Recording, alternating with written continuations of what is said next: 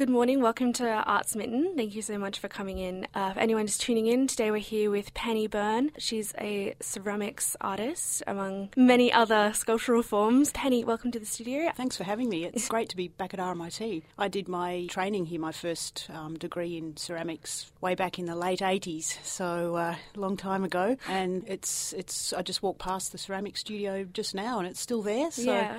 Really good to see that. And actually ceramics is having a bit of a resurgence now in the arts. It's kind of a really cool material. People are really enjoying using it, and so I'm happy about that because, well, I've been doing ceramics for a very long time, so it's nice to be, working in a medium that people really like at the moment. So have other people understand your passion a little bit. Yeah, exactly. Yeah, it's a great material. I actually don't, with my work, I don't make anything out of clay as such. It's kind of interesting the way I've come to do the work that I do. I also trained after my ceramics course here at RMIT in ceramics conservation. So my artwork has come out of that, and I use vintage porcelain figurines that I buy from op shops and on eBay, that sort of thing, and then I reconfigure them and cut them up and add things to them and do really bizarre, crazy things with them. So I'm not actually using clay as such, but I do know all about clay, and it's kind of, I guess, underpins everything that I do. So artcollector.com, online publication about art, has dubbed you the porcelain vandal. Yes, that's right. Yeah, well, absolutely, because basically I'll often get a hammer and a chisel and be chopping up these bits of ceramic. It's kind of a sort of Dr. Jekyll and Mr. Hyde relationship that I have with my sort of two parts of me, really, because when I'm working as a ceramics conservator, because I still do that work, I restore ceramics and I work, in the museum sector, and I install exhibitions and that sort of thing. You've got to be so careful, and the whole kind of ethos with ceramics conservation and restoration is don't harm the object, you're there to restore it. So I've spent my whole kind of professional career up until the last kind of 10 years being really careful with objects, and then with the art I just have a lot of fun. And, so I'm getting there. I'm not actually using like really valuable figurines. I wouldn't smash up a 17th century mice and 18th century mice and piece, but these bits of ceramic that I'm using are from the 1950s onwards. They're kind of like copies of the old ones. So things that have been mass produced? Yeah, mass produced after the Second World War in Japan and Taiwan, places like that, Hong Kong. I don't know, they end up in op shops because people loved them when they bought them in the 50s and they had them on their mantelpiece and they were, really special to them. But somehow they've ended up being discarded and left in an op shop for $2. So I feel like I'm kind of rescuing them in a way, and even though I'm smashing them at the same time, but I'm giving them a second life. So I'm kind of bringing them back out of the op shops and back into, another life for them, I guess. I really loved, there was a picture of one on your website of a bunny, and it was like Nana's fork stuffed in his head. Yeah. So you collect these already pre-made models, or to find things that have a history to create a particular meaning? What kind of are you playing it's a good with question. Yeah, because I'm interested in social justice and international issues and politics and what's going on. A lot of your work is very political. And so with when I'm choosing which figurine to use, it can go either way. I can either find something in an op shop and just think, oh, that's just great, I think I might use that for something one day, and I'm not really sure, how or what I'm going to do with it. And it can just sit on the shelf in my studio till I find, an idea and I think that piece is going to be perfect. Or it can go the other way. And in one of the pieces with my upcoming solo show, which is at Linden New Arts, it's called Iceberg Water, and I needed a polar bear, but I wanted it to be really sad polar bear. So I actually got on eBay and I had to do a whole lot of research to, looking at all the different polar bears on eBay and finding a really sad one.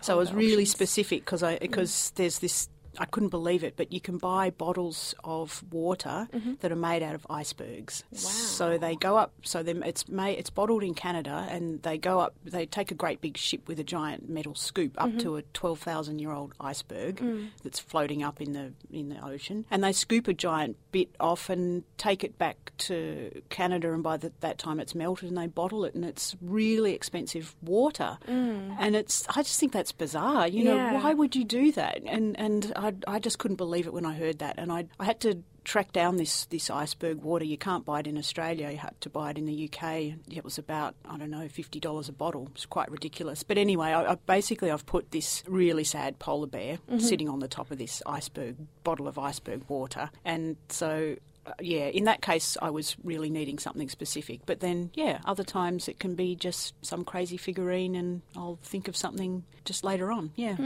So you mentioned your upcoming show, Brutal, which is on from the 10th of February to 8th of March at the Linden Art Gallery. That's right. Didn't you do one of your first pieces was shown there, and that's kind of where I read that you started. How does it feel to come sort of full circle?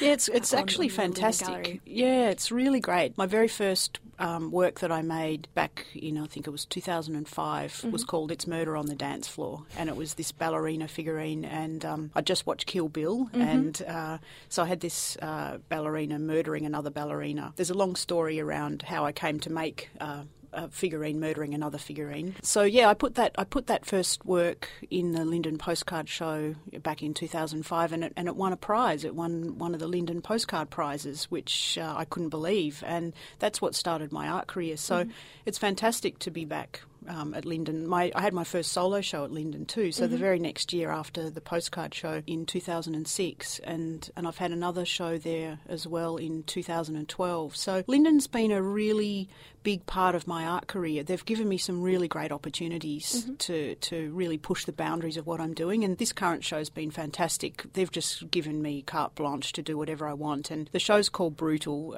basically because last year I felt was a really brutal year for so many people, you know, and the more I talked about it, the more I thought about it, it was just on so many levels really, really brutal. So I guess I haven't held back in this show. And I mean, my work's pretty out there anyway, but this time, wow, you know, when I've been making some of the works, I've got quite really emotional in the studio. I've had to kind of really, I don't know, it's some really dark stuff that I'm covering. So it's just a really brutal show. And as I've been talking to the curators about types of work that I'm making, the topics that I'm covering, they were kind of going, oh, wow, that's sounding pretty full on. So we've basically self-rated the show MA 15+. Wow. So it's really very clear that if you want to come in, if you're under 15, you can come in with a parent or a guardian if they deem that that's okay. And then there's one work that's particularly contentious, which is about pedophilia in the Catholic Church. Oh, wow. It's really full on. And so what we're doing with that work is I'm actually setting up a black shower curtain, but it looks like black material in the corner, and it's kind of like a confessional. So if you want to go and look at the work, you have to go in behind the curtain. Yeah. And I'll actually be putting some warning signs up in front of that as well so that people are clear about it. And then you can choose to look at it or not look at it, which is kind of, I guess for me, where I'm coming from making a work about that topic. I haven't made anything about that topic until this piece because I've kind of shied away from it. I haven't wanted to go there, if you know what I mean. And so for me, it's about looking at it and acknowledging it. And I don't know, it's a difficult thing. That it's easy to turn away from a lot of this stuff, isn't it? Yeah, for sure. You know, and another work in the show, a couple of them actually, are about the war in Syria. And that little boy Omran, who, I don't know if you remember seeing the photo on social media, and he was sitting in the ambulance. And then there was, when that work was shown, when that photo was shown, it was so moving, and I think it jolted so many people because up until then I'd had photos of Aleppo and people being bombed coming up in my news feed all the time. But it's so easy just to scroll past it, isn't it? And you do get not desensitised to that kind of thing after a while. Yep. You're like, oh, it's just news. Exactly. It's just news, just flick by it. And I guess for me, part of this show is really stopping and acknowledging a lot of this stuff and really making myself look and looking at the difficult stuff. And that's why I guess I've called it Brutal as well. Sounds brutal. Yeah. But, you know, having said that, they're all still little figurines and they're all still quite quirky, and some of them are quite humorous, kind of grimacing and laughing and giggling and going, oh no, that's so wrong, all at the same time. So it's I find that using these figurines is actually a really good way to talk about some really difficult stuff because people are kind of used to seeing figurines. They know that they're they're, what they look like. They're not threatening. And so many people have grown up with them in their grandma's house. Exactly, yeah. And so there's a sort of a familiarity and a comfort in them. And so I think that kind of helps with covering these big topics. And having it on that, small scale introduces that human element, I suppose, that, in the news reports people feel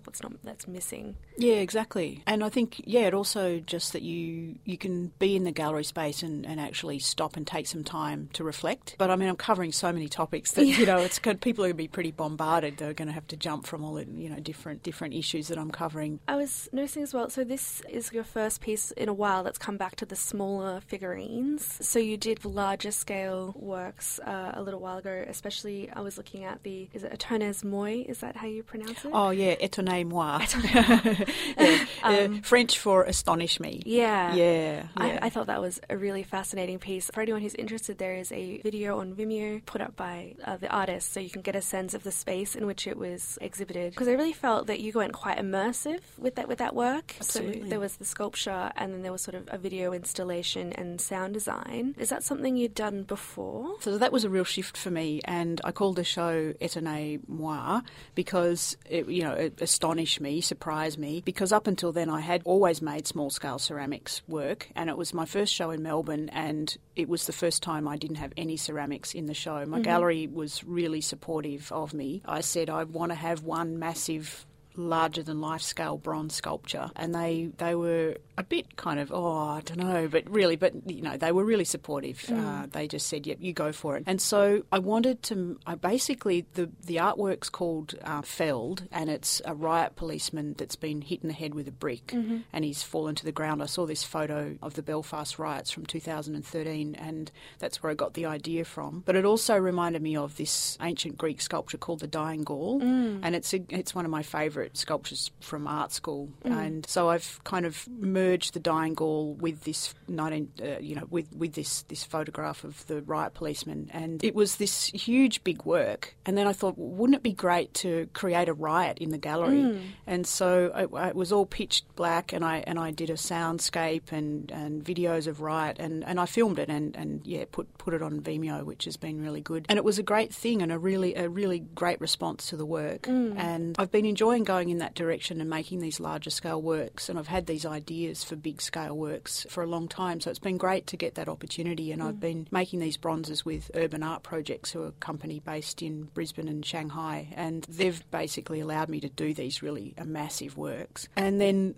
in 2015, I was in the Venice Biennale. It was in an exhibition called Gotka, which is Russian for Gothic, and I made a massive, larger-than-life suit of armour out of glass and metal, and I actually went to Murano in Venice, and we blew the glass, working with glass maestros on Murano, which was amazing. So that was a really big work as well. And then 2016, well, gosh, I don't know, it came and went. I don't know. I kind of have, made some smaller scale stuff, but I didn't have a solo show. So this is my first chance to get back into the studio, and when you're making these large-scale works, you kind of become a bit of a project manager. You're working with a lot of people to make them happen. And it's been great to be back in the studio and actually just me pottering about, entertaining myself and being able to have some fun making some small-scale works. I've got another massive sculpture underway with Urban Art Projects, so I'm going to be doing both. But, that's exciting. It's going to be really, really good. Bit under wraps at the moment. Okay. But it's referencing the Elgin marbles, which are in the British Museum and also on the Parthenon. So,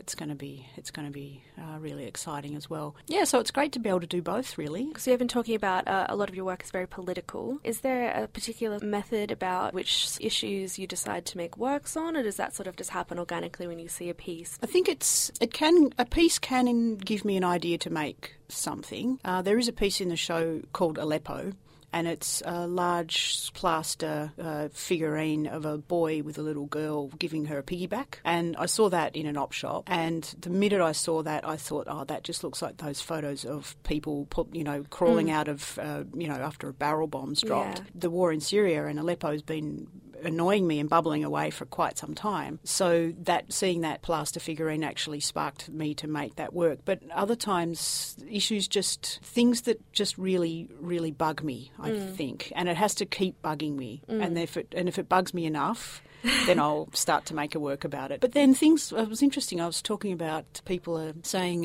can't wait to see what you're going to do with Donald Trump. And there is a work about Donald Trump in this show. But Tony Abbott, when he was Prime Minister, I didn't make one work about him. And he really annoyed me. But I don't know, it was kind of like he annoyed me too much. It's a strange thing. So I don't know. It's interesting, isn't it? So, but yeah, Donald Trump. Oh, gee, I think there'll be plenty of opportunities to make work about him. Yeah. And you were saying earlier that going into the show can be quite an overwhelming experience because it's titled Brutal. It is brutal. When you are making these works, do you have to keep in mind that these sort of things, do they impact your mental health? Do you have to be real careful, kind of engaging with these topics in terms of the toll it takes on yourself? That's a really good question. Yeah, and actually no one's ever asked me that before. Really? Yeah.